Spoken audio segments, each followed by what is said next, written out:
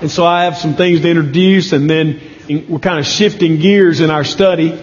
We just finished the longest sentence of this letter, and it is a prayer itself, a prayer of blessing, a Hebrew prayer of blessing. And we're headed into a prayer of thanksgiving. And the title of the message is A Pastoral Prayer of Thanksgiving. And so we want to touch on that and what does that mean. And then we'll be here a few weeks. It'll take us a little time. There's a lot here. You know, we don't often think of prayer. I think we don't think often enough of prayer in our day, and I'm guilty of it myself.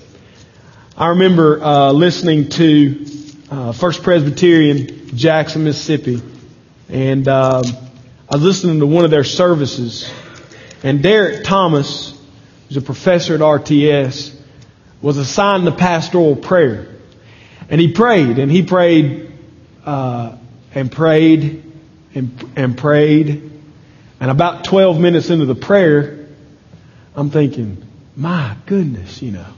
And then I listened to about 12 other audios of their services. And no matter who the elder was, the prayers averaged between 8 and 15 minutes. And I began to think about the lack of prayer in our church services and in my own personal life. And then I began to think about the depth of the prayer that was being offered. What were they praying about? And in these pastoral prayers, as a matter of fact, I heard one time Ligon Duncan, who's the pastor there, one of the teaching pastor there. He said he met a lady at the door one morning, and she said, "What, Pastor? That was a great service. What was that thing in the middle? You know, he's trying." She said, "You know, the bald-headed guy got up. I think he was praying. It was a long time. Oh, Dr. Thomas. Yeah, that's the pastoral prayer." Yeah, my dad's a pastor. I've been in church all my life. I've never heard anything like that. What was that? That was the pastoral prayer. That's how out of touch we are with prayer. That's how out of touch I am with prayer, I think. We see prayer as a filler. You know, the stage team needs to come down. The pastor needs to come up. What are we going to do? Somebody says, pray. You know, it's the right thing to do at the welcome. You welcome and then you got to pray. In our homes, we pray before we eat. We pray before we go to sleep. But prayer has become really a lost art. Prayer has become, in my own life and in your life, I'm sure if you're honest, it has become something that we do out of ritual. Maybe we do it out of a ritual. Maybe we do it out of obligation. We know God is sovereign and He rules over all things. So if He's sovereign, He rules over all things, then we ought to wink and nod at Him every now and then and let Him know we know He's sovereign every now and then. It's become mystical and magical. You know, just before we do something very important, we bow our head and say a prayer, and we think that gets us bonus points on the test, right? You know, we're laughing now, but all of the high school students here know. Final exam, all the college students know. Final exam week comes, and what happens? People who have never prayed in their life pray for the biology exam, right? I mean, and we treat it as this magical formula. That's what prayer has become. It's become a byword. It's become magical in some way. But prayer is none of those things. Prayer is a direct line of communication through the Spirit of God to the throne of God. When you pray as His child, God's Spirit carries that prayer into the very presence of God. The psalmist tells us that prayer, the prayer of God's people, is like a sweet incense which burns continually before His throne. Prayer is the fragrance of heaven, we might say.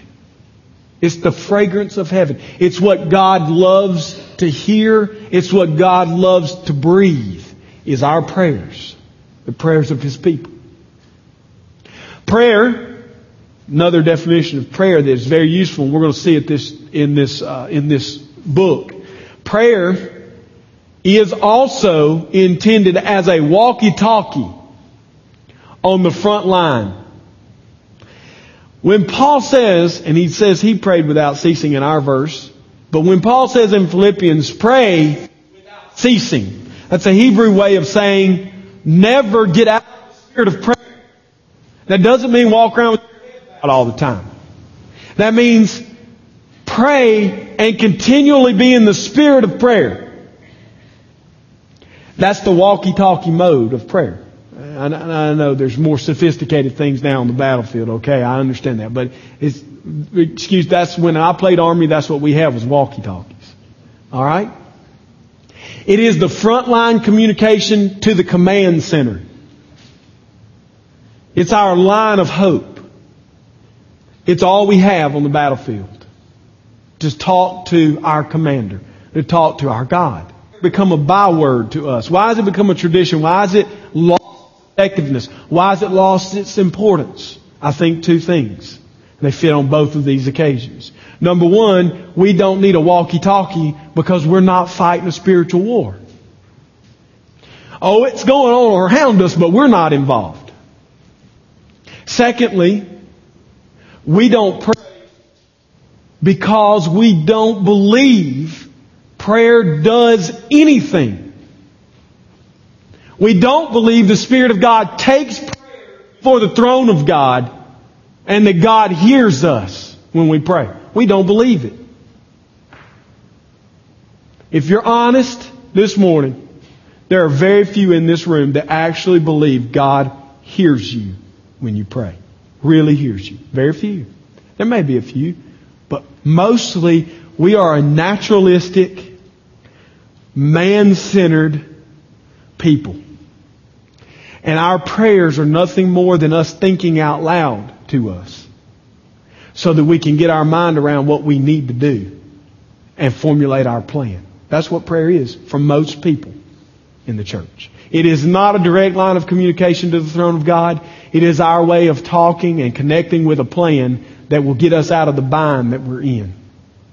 But that is not at all what the Apostle Paul saw prayer as. Nor is it how he used it. And so we're going into another prayer here. This prayer is a prayer of thanksgiving. It is a pastoral prayer. And it's a prayer that I think will help us understand how we should be praying. And we've read the prayer, so I will not read it again. But I want to say that this is not uncommon for the Apostle Paul. It's not as if Ephesians is an exception. Ephesians is part of the rule. Hold your place in Ephesians and turn with me to Philippians. Philippians chapter 1, beginning in verse 3. In verses 1 and 2, Paul introduces himself, greets the people at Philippi, and then he begins to pray. I thank God in all my remembrance of you, always in every prayer of mine, for you all, making my prayer with joy, because of your partnership in the gospel from the first day until now. And I'm sure of this, that he who began a good work in you to completion at the day is right for me to feel this way about you all, because I hold you in my heart. For you are all partakers of me, of grace, both in my imprisonment and in the defense and confirmation of the gospel. For God is my witness, how I yearn for you all with the affection of Christ Jesus. And it is my prayer love may abound more with knowledge and all discernment, so that you may approve what is excellent, and so be pure and blameless for the day of Christ. And so we have the prayer of Philippians chapter 1. We have the prayer of Colossians chapter 1. Ephesians is part of a pattern. It's part of a rule. In the pastoral letters, Paul is praying often. And while you turn to Colossians 1, we have a new mic. We had to have a new mic because the federal law was passed this year, which made us change frequency. So if you hear ringing, if it's in and out, just hang in there. We're trying to get it adjusted. We're doing the best we can do. All right? So we had to make some changes. Just hang in there. Colossians chapter 1, verse 3. We always thank God. You see his prayer of thanksgiving. The Father of our Lord Jesus Christ, when we pray for you, since we heard of your faith in Christ Jesus and of the love that you have for all the saints. The whole prayer, but that is identical to Ephesians chapter 1, verse 15. This is his prayers of thanksgiving. Colossians chapter 1. Look at 1 Thessalonians chapter 1, verse 2. We give thanks to God always for you, for all of you, constantly mentioning you in our prayers. And so he continues in a pastoral prayer there. 2 Thessalonians chapter 1, verse 3. We ought always to give thanks to God for you, brothers, as is right, because your faith is growing and the love of every one of you for one another is increasing. Sound familiar? Ephesians chapter 1, verse 15. Colossians chapter 1, verse 4. 2 Thessalonians chapter 1, verse 3. All sound eerily similar, don't they? There's a pattern here, and we could go on and on and on with the Apostle Paul. He believed in the power of prayer, the effectiveness of prayer, the necessity of prayer. He prayed without ceasing. And my argument is, we don't pray that way because we don't believe in the power of prayer. We don't believe it is effective. We don't believe it is necessary. We believe we live in a fatalistic, closed society which God will rule over without us and will accomplish His will in spite of us. That's not the Christian belief. That is the fatalistic belief of Eastern religion. You've bought it. If that's what you believe. God will save people whether I pray for their salvation or not. God will save people even if I don't share the gospel. No. No, no, and no. Calvinism is not an excuse to sit on the bench and watch God work. Calvinism is every reason to believe that God will do what He will do in this universe through His people. That's what Calvinism is. So don't claim to be a Calvinist if you're a fatalist. Get the labels right. Because you're giving us a bad name. While you sit on the bench and say, God's doing it all. I'm just going to watch Him. No. God works through our prayers. Our prayers are necessary in this world. They accomplish what they are intended to accomplish. If you're not a praying person, your life is of little value, I might say. It's of little eternal value. The Apostle Paul prayed because he saw the effectiveness, the power, and the necessity of prayer. And we also ought to be praying. We've seen the example of his prayers, these prayers of thanksgiving, these pastoral prayers offered up for the people. We have contemporary models of prayer. People we can look at like Derek Thomas, like Ligon Duncan, like R.C. Sproul, like John Piper. One of the things that always caught my attention when I first started listening to John Piper was that he would pray in the first person. He was always praying, and I couldn't tell if he was praying or if he was just talking. He was praying in the first. He believes in the power of prayer. We have the examples, modern day examples. Some of you live with examples of prayer. Our congregation has examples of prayer. But are you a praying person? Don't exempt yourself by saying, I believe in the sovereignty of God, therefore God will do what He will do. That's not an exemption to pray. And so prayer fills the book of Ephesians. Ephesians chapter 1 verses 3 through 14, one long prayer. Ephesians 1 chapter verses 15 through 23, one long prayer. Ephesians chapter 3, if you look there, verse 1 and go all the way through to verse 13, prayer. All these are prayers. All of these are prayers. Prayer fills this book. Prayer should fill our lives.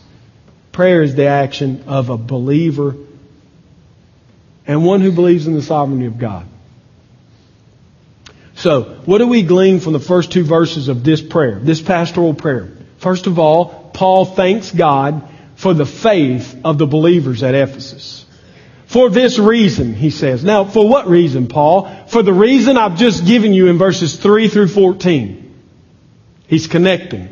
Okay? When you read, look for these connectors. For this reason. Should make you say, what reason?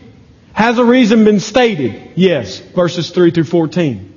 He's basing his prayer of pastoral thanksgiving on the prayer of blessing which he gave to God already. The reason he's praying, the reason he's thankful is because verses 3 through 14 are true in the life of the people at Ephesus. And it's not only at Ephesus, it's all of Asia Minor which he is thankful for. But for this reason, because I've heard of your faith in the Lord Jesus, he is thanking God for the faith of the people at Ephesus. Now, the Ephesian believers hold a special place in Paul's heart. He pastored the church at Ephesus. He was at Ephesus and at Corinth longer than any other stay in his ministry. He had a connection, but he's been gone. He's been gone. Matter of fact, he's been in prison now, writing this letter. He's been in prison about 4 years. And while in prison, he's had visitors, friends, messengers from the church who have come and shared with him. And he's saying, I'm thanking God for your faith that I'm hearing about. I'm thanking God in my prayers for your faith. Faith is not a work which we take up boast in. He's going to make that conclusion in Ephesians 2 verses 8 and 9. Look over the page. It's just across in the other column in my Bible. For by grace you have been saved through faith. This is the faith Paul's thanking God that they have in Ephesus. Is not your own doing. What is not your own doing? What is not your own doing? What? Faith. Faith doesn't belong to you as a natural characteristic. Faith is the gift of God. We are told in Scripture, in Romans chapter 4, in Ephesians chapter 2, and interestingly in Mark chapter 4, that everyone does not have faith. Faith is a gift from God. God commands all men everywhere to repent and to believe. And yet, all men everywhere cannot repent and believe. They should, but they cannot. That's the answer of the Scripture. So when Paul is in prison, thinking about his church in Ephesus, he is thanking God that they believe. He's not thanking them for believing, notice. He's thanking God that they believe. And it's not a second blessing of faith. This is the faith which saves. This is saving faith. And so, as we think about this faith, this saving faith, we're left to thank God, not ourselves. It's not our work, lest anyone should boast. What is saving faith? What is saving faith? Saving faith consists of 3 elements. Not 2, not 1, but 3. Saving faith is assent to the facts of the gospel. You can't have faith unless you know the facts of the gospel. Secondly, it is the emotional connection. It's an emotional connection to those facts. Emotional connection means you are ready to wager, to place your future in those facts. Your only hope in those facts. That's the emotional connection. And it is a willful act. It's not only a mental act or emotional act. It is a willful act. In other words, you not only give assent to, but you give your trust in those facts. You entrust yourself to the facts, the person of the gospel, Jesus Christ. Saving faith involves the whole person. You can't know the facts, pray the prayer, and be saved. It's not that simple. You must trust the whole person to Christ. And so he is thanking God for their faith, the faith which God has given them. Secondly, in his prayer, Paul is thanking God for the love the believers at Ephesus have for one another. For this reason, because I have heard of your faith in the Lord Jesus and your love toward all the saints. I don't know how many times I've talked with people and heard them say, well, I love Jesus, but church, I just don't like church. Oh, Pastor, I'm a believer, but I just don't like Christians. Really? Then you're not a Christian.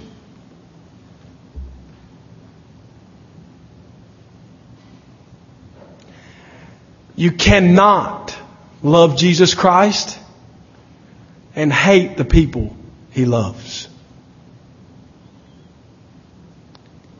Love of the saints is proof of salvation. The reason Paul is thanking God that these believers at Ephesus display love to one another is because it is proof that they have genuine faith. So when you hear somebody, you don't need to be judgmental, but when you hear somebody say, I love Jesus but don't love His people, you need to key in and start to share the gospel with these people. How do we know that it is true? Is there any example? Yes, there is. Hold your place in Ephesians and turn to Acts.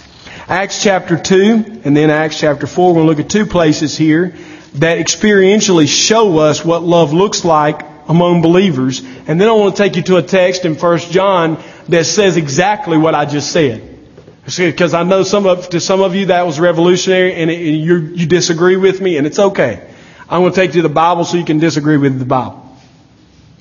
Acts chapter 2 verse 42 says, after Pentecost, they devoted themselves to the apostles' teaching and the fellowship, to the breaking of bread and the prayers, and awe came upon every soul, and many wonders and signs were being done through the apostles. And all who believed were together and had all things in common, and they were selling their possessions and belongings and distributing the proceeds to all as any had need. That's the love of the saints. The proof of the fact that Pentecost changed the people is they love one another. They eat together, they live together, they sell their possessions for one another. My family is going through the book of Acts, and when you have a 8, 6, 4-year-old, it can be challenging sometimes. You're trying to get it on their level and teach them. And all of a sudden, when we read this passage, all of a sudden, we got done. I hadn't made any comments. Noah says, that's like Grace Fellowship. I said, what do you mean, buddy? He said, well, at Grace Fellowship, we love each other. We eat together.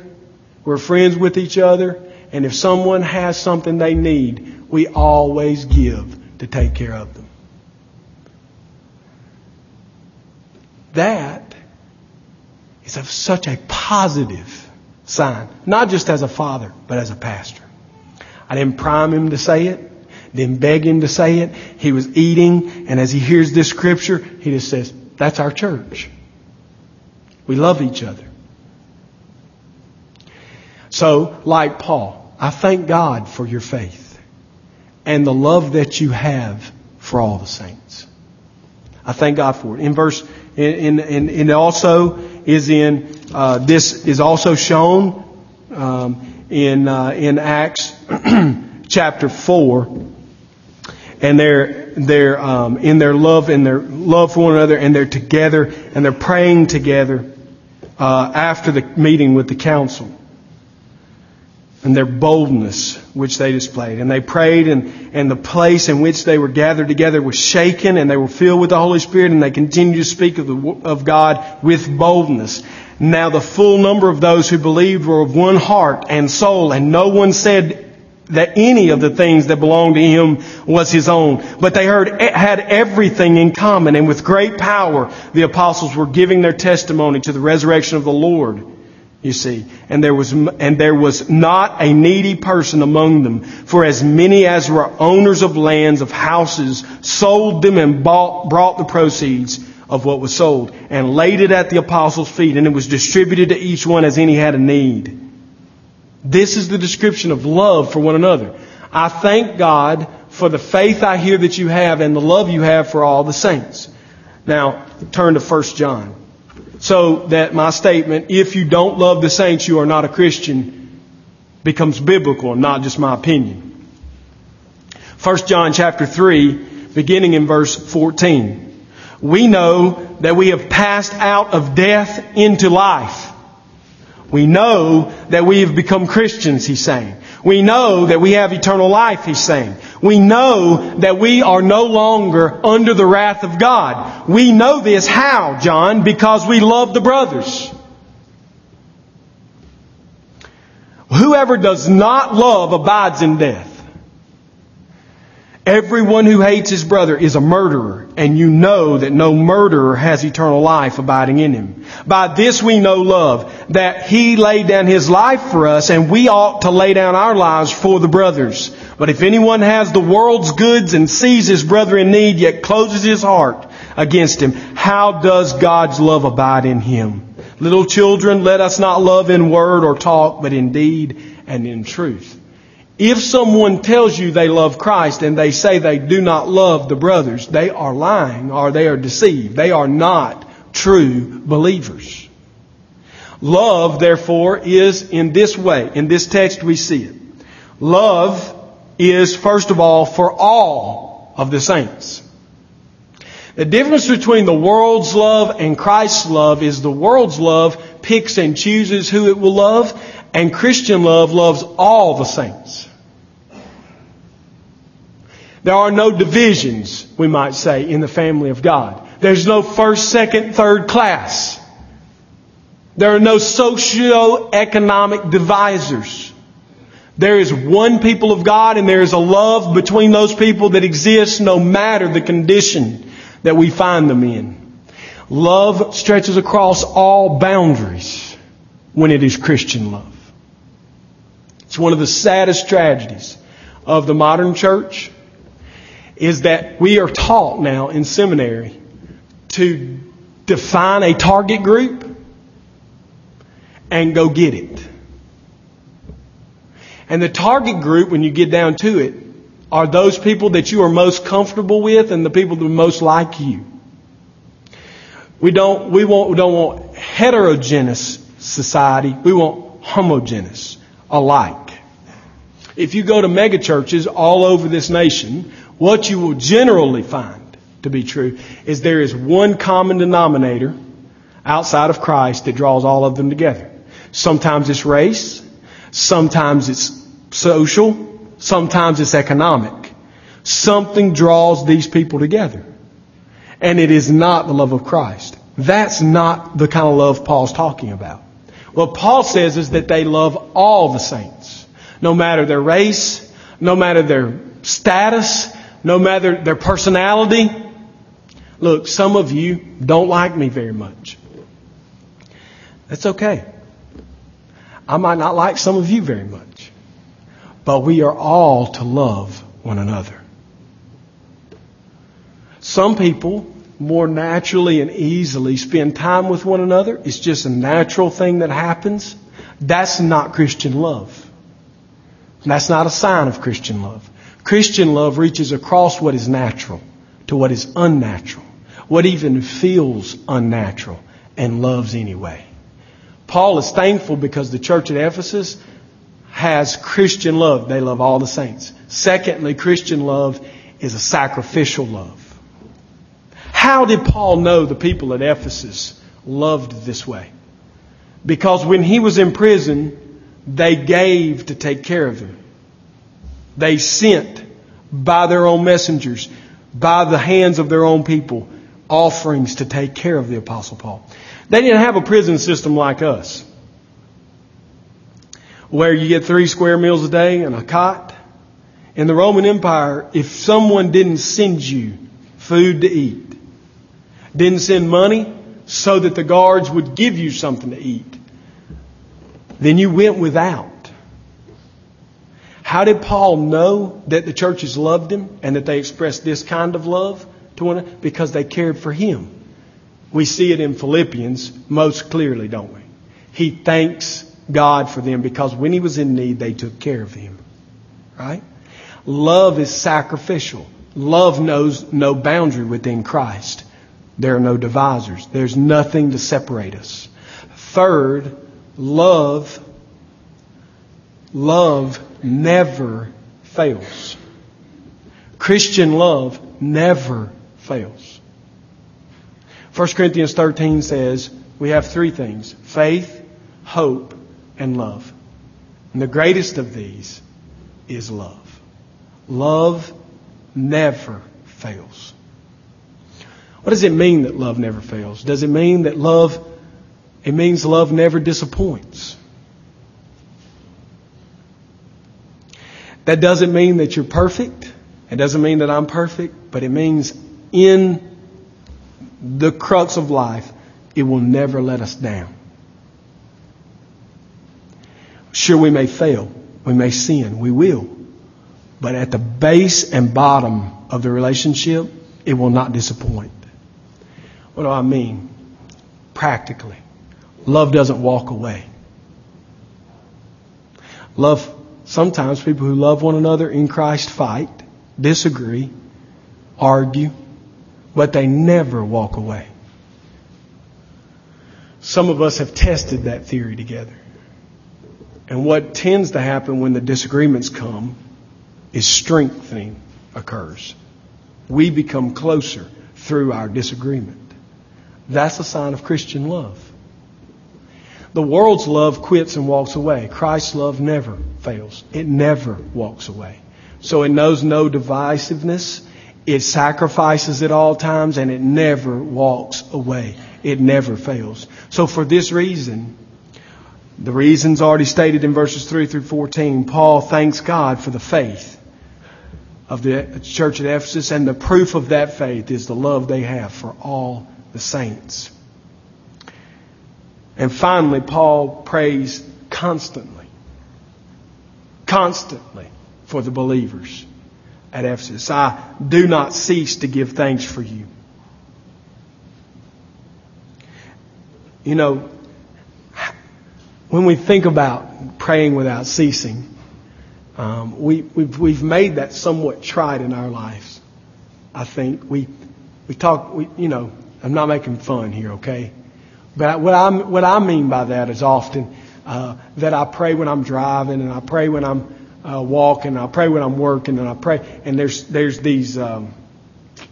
It's almost like it's an obligation to pray, and so I get in these moods where I'm going to pray all the time. I'm never going to stop praying. Right? You've tried that, and it doesn't work very well, does it? I mean, honestly, you get distracted. Other things are going on, and you don't remember to pray. The problem is not your effort. The problem is your attitude. There was never, what Paul's saying, there's never a moment in which I'm not ready to pray. I'm in the mood and mode and attitude of prayer constantly. Constantly. How can you be in the attitude of prayer constantly? I'm screaming at my kids sometimes. Right? How can I be in the mode of prayer all the time? There is the sense in which Paul knows he is in front of the throne of God every day, all day. No matter what his activity might be at that moment in the day, he knows he is before God. And therefore everything is turned to God, because he does believe God is the Lord, as he calls him in this passage, the Lord and sovereign over all things. So it doesn't mean becoming a monk and sitting in a closet somewhere and praying. It means I'm constantly, always, without ceasing, before the throne of God. In the Spirit, I am turning everything back to Him in prayer. When do you know you're praying? When do you know you're praying? Or you have this attitude of prayer?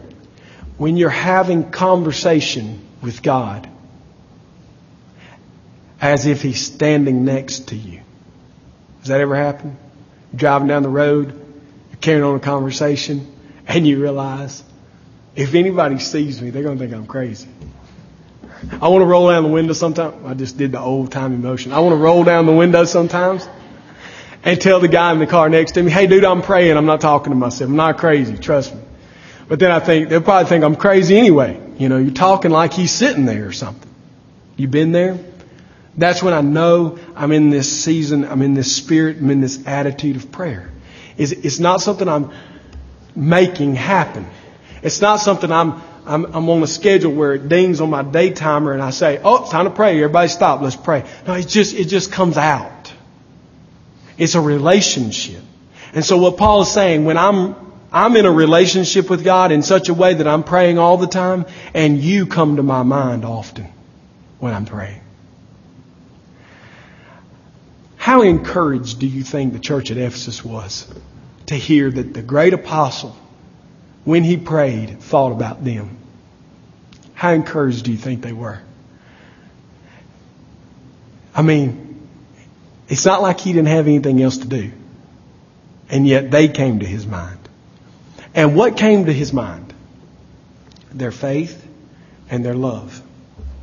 When he prayed for their church, he prayed for their faith and their love. I don't know that he never prayed for anything beyond that, but I know he always prayed for that.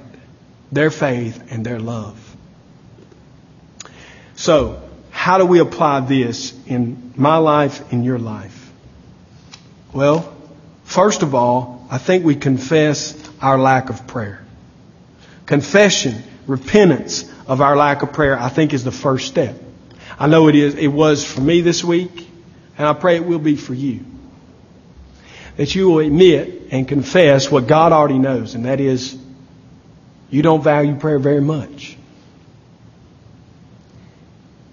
Second application, I would say, is that our prayers become pastoral in nature. We spend more time praying for the trivialities of life than we do for the eternal faith and love of the people of God. I'm not saying you can't ever pray for 100 on a test. You just might not ought to pray that prayer unless you spend a lot of time studying. I'm not saying you can't pray for a person to get a raise or get a new job or not be sick anymore. I'm not saying you can't pray for those things. But listen, those things are very trivial. And the greater issues of prayer are faith and love, salvation, and the eternal good of the people of God. That's what our prayer should be devoted to. Almost always. Not always, but almost always. I think complete reverse of the way we usually pray. If you listen to your prayer, do that. Write your next prayer down. Just when you're by yourself, just in the morning when you're praying, just write it out. Okay? Don't change anything. Just write it. Don't edit it. And then read it. Most people's prayer journal looks more like a to-do list and a want list and less like a list of adoration and praise and confession of sin and prayer for faith and strengthening of love and the bonds of Christian unity that need to exist. It looks more like, the newspaper, so to speak, of my life, my newspaper. So prayer, first is a confession we need to make to God that we don't pray very much. Secondly, it needs to turn from a to-do list or want list into an eternal perspective.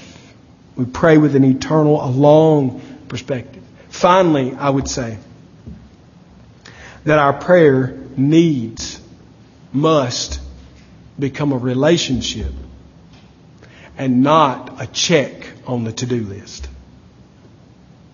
What I see in Paul, as I study his life through his letters, is it was his attitude. It was his life. He had a habit of prayer and he had a relationship of prayer. He had a habit of prayer. Every good Hebrew man and woman prayed morning, noon, and night. I think Paul kept that ritual his whole life. I think he prayed every day, 3 times a day.